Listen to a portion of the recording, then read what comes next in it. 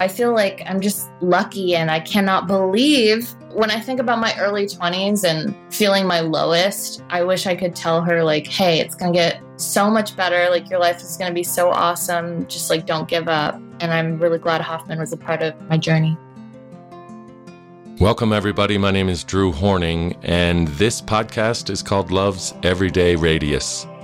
It's brought to you by the Hoffman Institute, and it's stories and anecdotes and people we interview about their life post process and how it lives in the world, radiating love. In this episode, our guest speaks about her history with depression and periods of suicidal ideation. We understand that this sensitive topic may not be right for all listeners. If you or someone you know is in crisis, please reach out to a local mental health hotline or emergency services. Remember, you are not alone, and there is help available. Welcome to the Hoffman Podcast. Chelsea Javier is with us. Welcome, Chelsea. Hi, Drew. Thanks for having me. It is great to have you on the show. You did the process in 2018? Yes. So I did it in May of 2018, but I just did Q2 last August. So I'm all caught up again. All right. So you went back for a little grad weekend. Sure did. Will you share, Chelsea, a little bit about who you are? Yeah, for sure. So yes, my name is Chelsea Javier.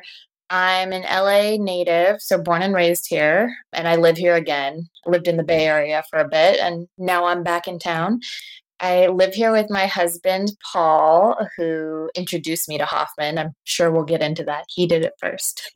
And our two rescue bunnies, Hammy and Yoshi, and we have a giant sulcata tortoise named Lou, who's huge, and he sleeps in a doghouse in our backyard. So that's the little family.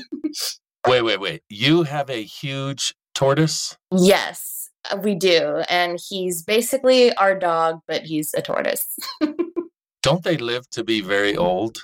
They do. And we got him when he was about 12, I think. So he's going to outlive us. He's going to be a family heirloom. We don't have kids yet, but if we do, he's going to be in our family for a long time because he has at least another, 100 years, maybe more. Incredible. Let's put a link to these tortoises in the show notes so people can just see how big they are. I can send you a picture of him as well if you want, of me holding him. Yes, of course. What's he like as a pet? They're really interesting. I feel like I tend to, anthropomorphize. Like I'll say like, oh, he feels this way. He's feeling shy today. He's feeling sad. And Paul's always like, I think he's just like a present being.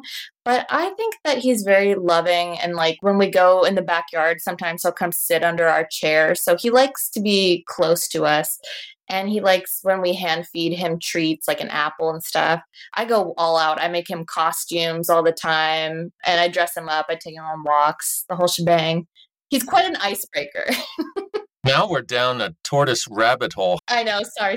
No, that's okay. I can't help myself. How much does he weigh? So I'm not exactly sure, but the picture I'll send you was taken almost 2.5 years ago because we've had him for 3 years now, and I could hardly hold him at that point. So he's like over 100 pounds now, and they actually grow until they're 25. So he might even double in size. Like he can barely fit through the entrance of his house right now. So I think they just grow if they're in a big environment. Like he can walk around the yard.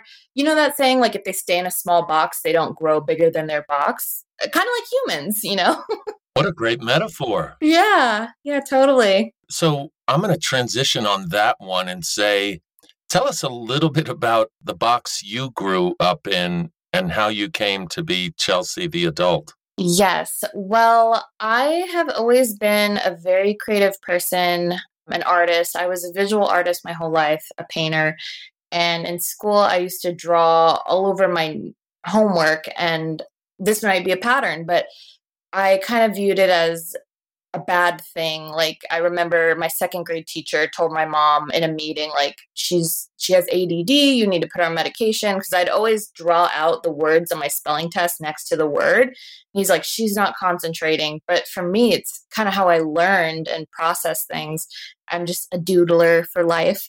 And I thought I'd always be that person. But after Hoffman, I completely kind of transitioned career-wise and stuff. But before that, I went to school for art. I was an art teacher by day, a waitress by night, because I did not make very much money doing that. And I was not that happy, honestly, but I thought I had this pattern around being very realistic. And I'm like, okay, well, if I want to be creative, I have to be a teacher. And then, that's my day job and I can paint, and I'm sure we'll get into it. But now I'm a filmmaker and an actor and a writer, and I've always wanted to work in entertainment in the back of my head, but I just didn't think it was possible. I was like too embarrassed to admit, like, oh, I want to be an actor.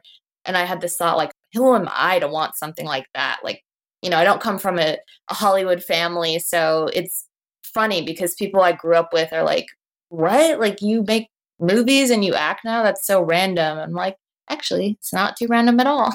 Chelsea, you grow up that way, you become an art teacher, you waitress at night. What happens next?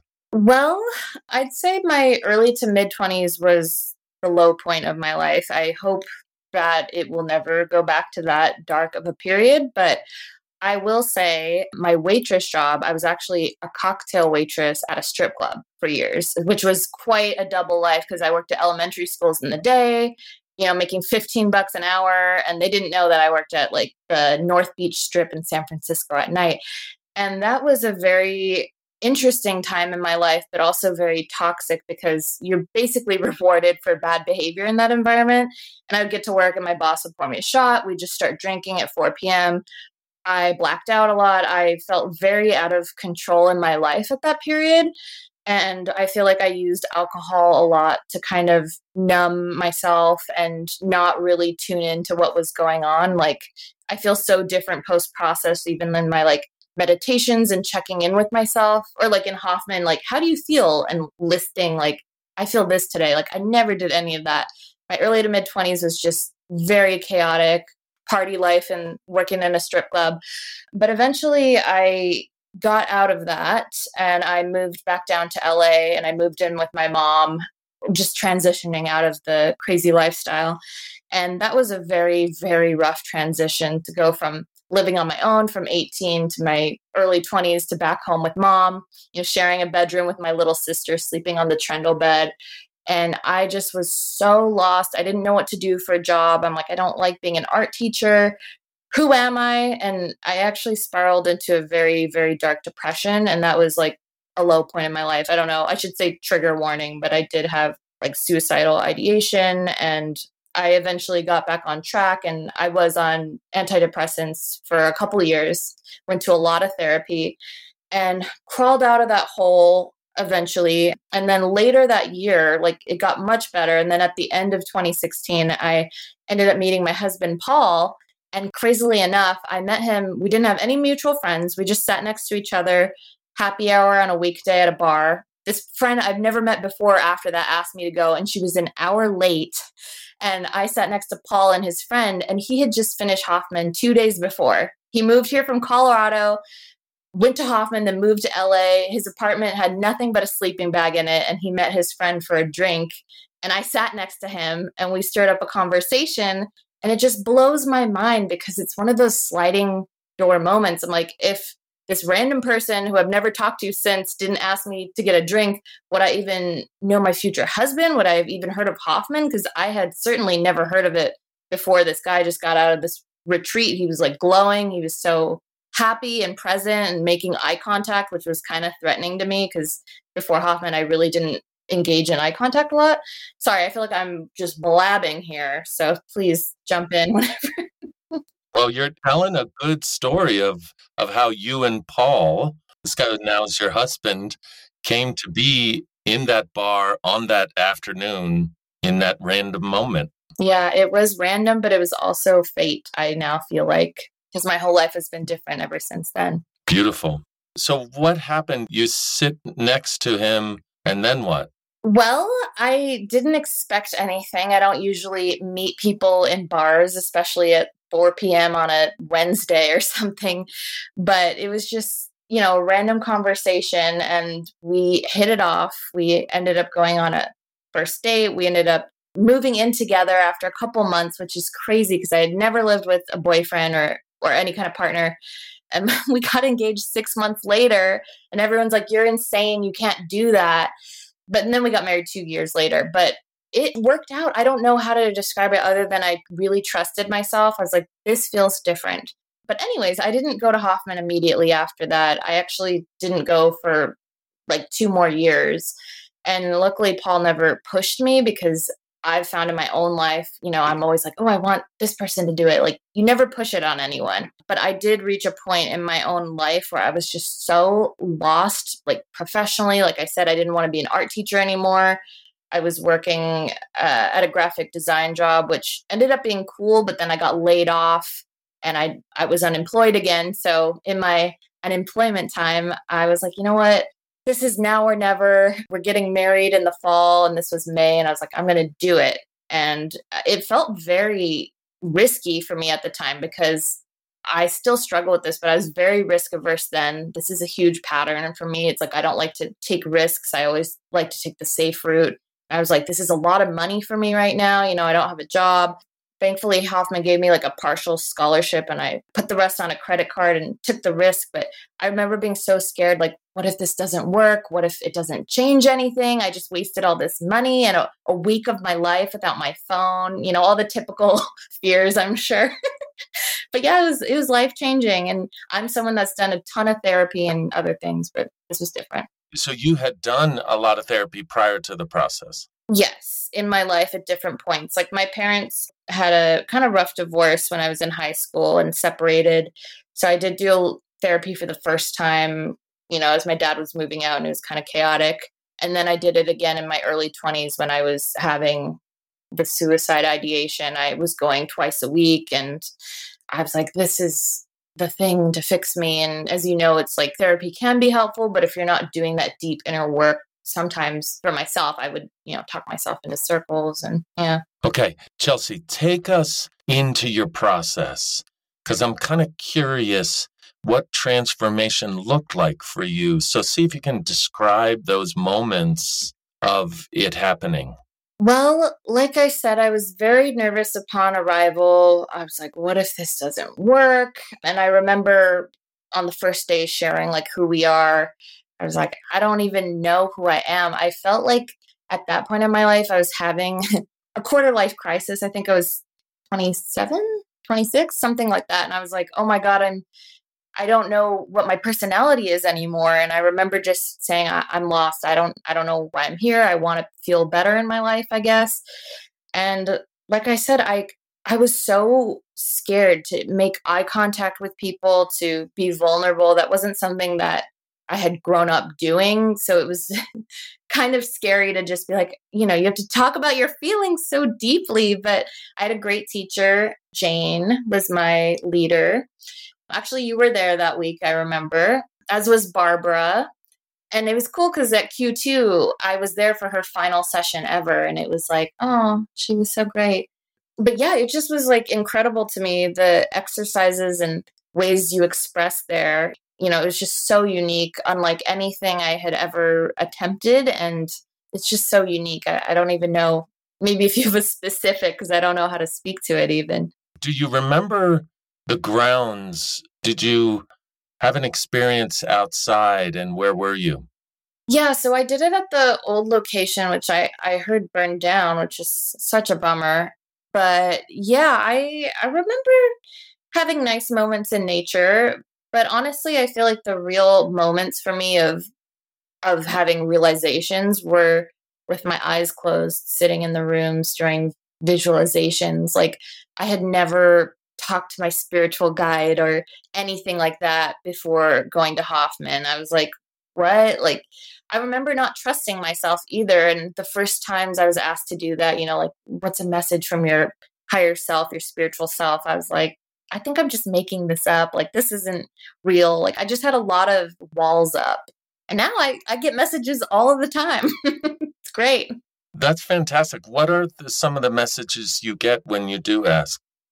Well, I ask for a lot of guidance around career and creative pursuits because I currently don't have like a 9 to 5, a typical career. So when I'm interested in a project or taking a risk, like I'm going to reach out to this person or pitch this or try out for that, I check in with myself first. Like, is this something that will serve who I am? And I feel like before, a lot of times I was always grasping at straws. Like, I remember just blindly applying to jobs like, oh, this has benefits. This is checks this box. I would go through a lot of motions, whereas now I'm like, is this a good idea? And I meditate every morning and I get messages. They just kind of, it's just a feeling, like you can feel like, yes, this is the right step. Sounds like your criteria for which jobs to apply to has really changed. Oh, so much. Yeah, it's like night and day. Yeah. And what's it like in your marriage? How do you and Paul, both of you are grads? Just curious how it shows up for you, your Hoffman work in your marriage. Well, I think it's given us common language because, like I said, it was almost 2 years before I did it after he did it. So when he'd talk about like patterns or like you're having, transference or just certain things, I'm like, what are you talking about? Like, this doesn't mean anything to me. So I think we talk a lot about patterns. That's something that I'm just always aware of, continually aware of, which has been a gift. We check in with each other. It's just, yeah, it's been really helpful. And I will say, in 2021, it was still the pandemic. There was a lot of stressful things going on. And we were in the middle of making our first feature film together because we also collaborate. We like co-write scripts and stuff. We were going through a period of like a lot of conflict. And we did an online marriage, I don't know the name, but it was like a marriage coupling counseling class through Hoffman. And it was like over Zoom because, again, pandemic, but it was so, so helpful. And like, the thing I loved the most was every night we had to like maintain eye contact for like 2 minutes. And we still sometimes do that, not even on when we're fighting or in conflict. It's just like, oh, I see you, you see me. And I feel like that's so special. And I'm so grateful to be in a marriage that I feel like I'm like with my best friend every day. Sounds like both of you have a shared commitment to growth.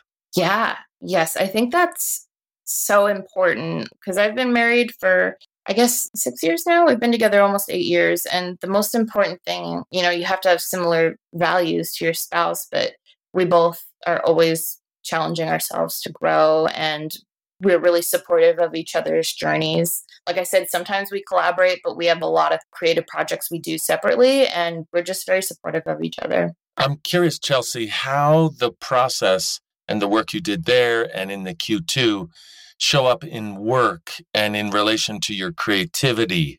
Do you have a sense of that?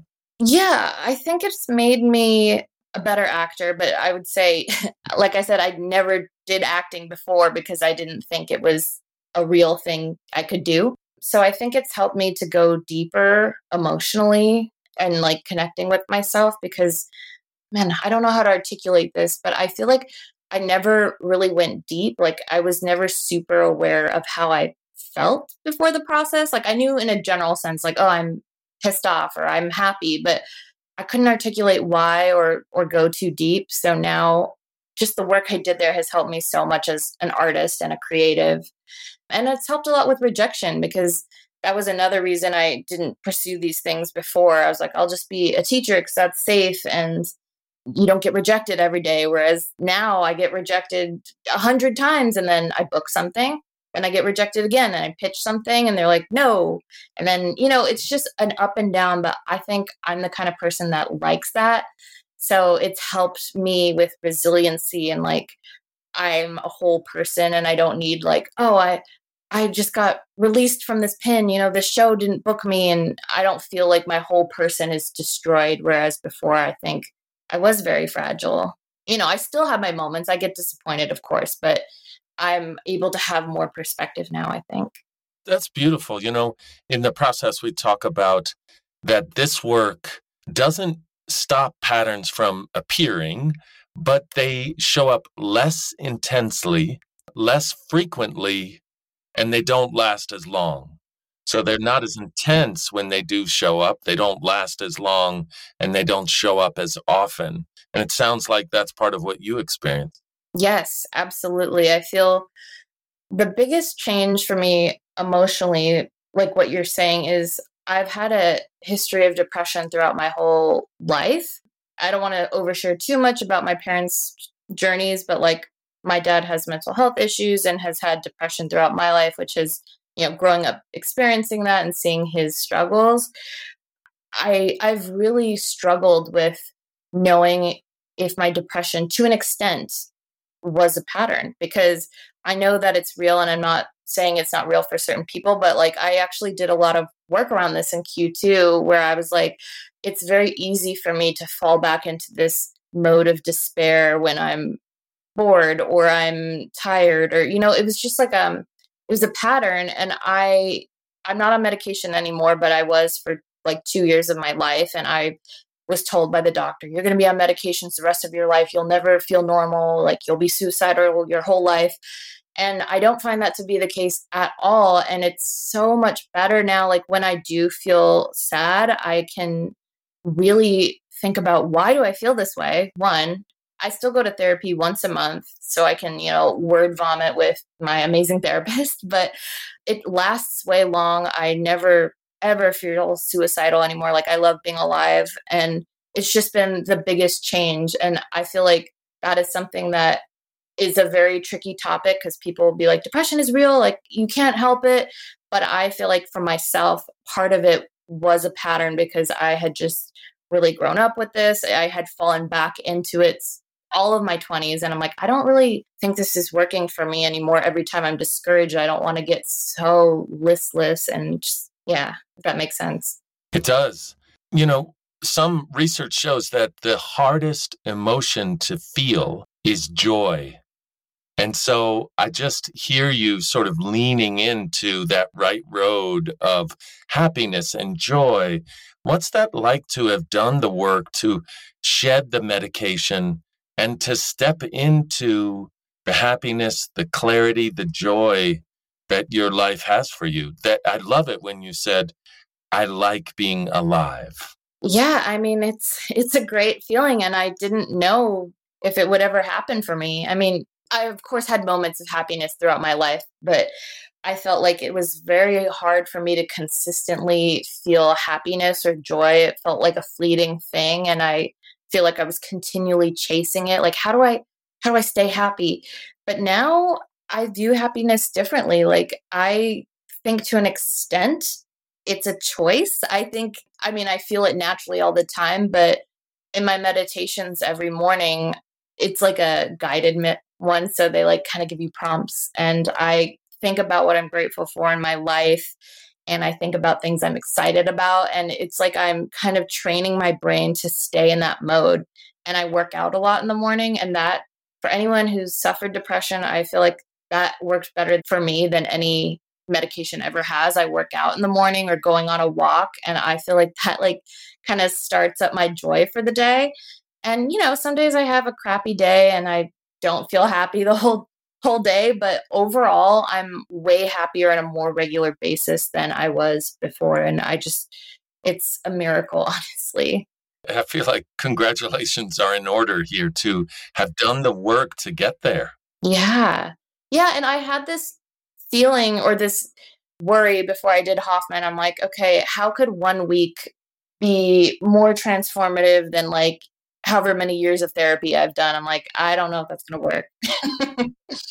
Okay, this is a great question. And a lot of people have this question. Come on, really? A week? How's that going to be so much more powerful than ongoing work? So, how do you answer that question? Well, I'll start by saying I've had friends ask me about Hoffman, but I never talk about it unless I'm asked, because I don't want to be preachy. But two, I feel like, people have to want to do the change.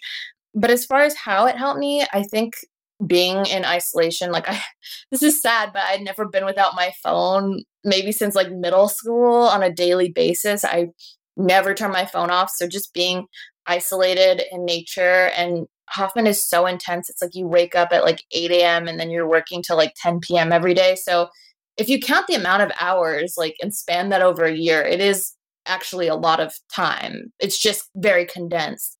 So I think being in isolation like that really helps. And I think just I can't describe it other than it's like you have to go so deep. Like I remember thinking like, okay, I've hit the most vulnerable I could be, and then it would be like another level and another level, learning more about myself. And I'm like, I can't be any more vulnerable. Like this is crazy. Which is also why I think it took me a while to do Q2 because I knew it would be a lot of work, and it was, but I'm happy I went back. That is great. I think that is my experience as well, is that students think they've hit their limit, and there's so much more beyond that. And they're surprised and happy that they could go even deeper. Is that part of what you're saying? Yeah, absolutely. And it really changed my ideas on personal limits because I've always, or before that, I had always been very limited in my thinking. Like I said, I wouldn't allow myself to dream big. And I always loved movies and TV and stuff. And I started working as a graphic designer after I quit being an art teacher and working on movie posters and working for entertainment brands as a designer because I'm like, now this is close to the action and it's a realistic job, but I'm not taking any of the risk. You know, I'm near it, but I'm not taking the risk. So now I just feel like I can be more unlimited because it's like the limit does not exist. It really doesn't. And that's so exciting to me because right now I'm learning a new program to help with visual effects that I can apply to my own content creation. And I have been learning so much about neuroplasticity and kind of conditioning my brain to know, like, okay, I can learn this complex thing. And I feel like I'm even aware of that because of Hoffman. I was like, oh, I can have, again, the limits. I could go a lot deeper and I can learn really hard things. And we're unlimited beings. And I'm more aware of that now. Beautiful. Do you ever go to grad groups in the area? I do. I went to one right before the end of 2023. Shout out to Monica who hosted it in Glendale. And that was really nice. I think I keep Hoffman alive for myself by, grad groups is one. And then I actually just had dinner 2 nights ago with two people from Q2 because someone came into town. And I was laughing because it's like right away our dinner conversations are just so deep. And it's not like when I go out with some friends I've known way, way longer, where it's like, oh, like really small talk, chit chat, or gossip about like the news cycle. But it's like we're just talking about the deepest depths of humanity over chips because we went to this great Mexican restaurant. And then also, I think I've led a lot of people in my life to do Hoffman because they've seen such big changes in me. Like, my mom has done it. Paul's mom has done it since. My sister just did it a few months ago, which I'm very happy because she had been asking me a lot about it. And then I've had friends that have done it because they're just like, wait, why are you different? Like, what's going on? And they've been curious. So it's kind of cool. And I have those conversations all the time. Your community is expanding. Yeah. And I love that. It's so awesome. I wouldn't have expected this. Is there anything else you want to share? Yeah, actually, so a couple of years ago in 2020, during the pandemic into 2021, I entered this contest, which I found out about like literally less than 2 weeks before a full feature script was due, but it was for first-time feature filmmakers to make a movie during the pandemic safely. It was called the 6 Feet Apart Experiment. And they give like 50K to 5 filmmakers. And Paul and I wrote a script, and it was about this art teacher who gets dumped during COVID. And I actually used a lot of my previous art students as like the kid actors. It was kind of like meta. It was weird. But anyways, it was not about Hoffman, but there's a lot of little Easter eggs and lessons through Hoffman kind of infused in the story because it's sort of a lighthearted comedy. And the character who plays my mentor in the film was played by Danny Trejo, and we named him Hoffman Garcia. He goes by Doc Garcia, but you only see it on his business card once, and it's like Dr. Hoffman Garcia, and we're like, that would be a fun little Easter egg. So it's kind of cool. That is great. Thanks, yeah. And that's also why we got our tortoise, because one of the characters in the movie had a pet tortoise. They needed like a pet to die to go through this grieving process. And we originally wrote a parrot in. We're like, okay, the outdoor scenes, the parrot is going to fly away. What is something that won't run away on set? And we're like, a tortoise. And you can't really borrow one of those. So we put it in the production budget, and now we've had him ever since. He's a lifelong commitment, but it was worth it. I love him. Yeah, lifelong commitment. Who's going to outlive you? Yeah, pretty much. he's going to be in our family for ages, for decades to come. Chelsea, what's it like to remember your Q2 experience, your Hoffman process in 2018? What do you notice in talking about all this?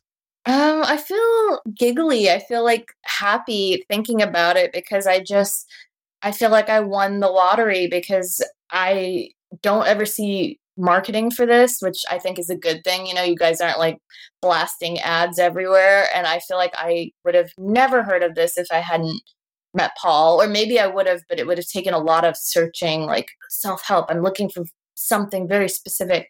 So I feel like I'm just lucky, and I cannot believe when I think about my early 20s and feeling my lowest, I wish I could tell her like, hey, it's going to get so much better. Like your life is going to be so awesome. Just like, don't give up. And I'm really glad Hoffman was a part of my journey. Chelsea, I'm so grateful for this conversation. Thank you for your time. Yeah, thanks so much for having me, Drew.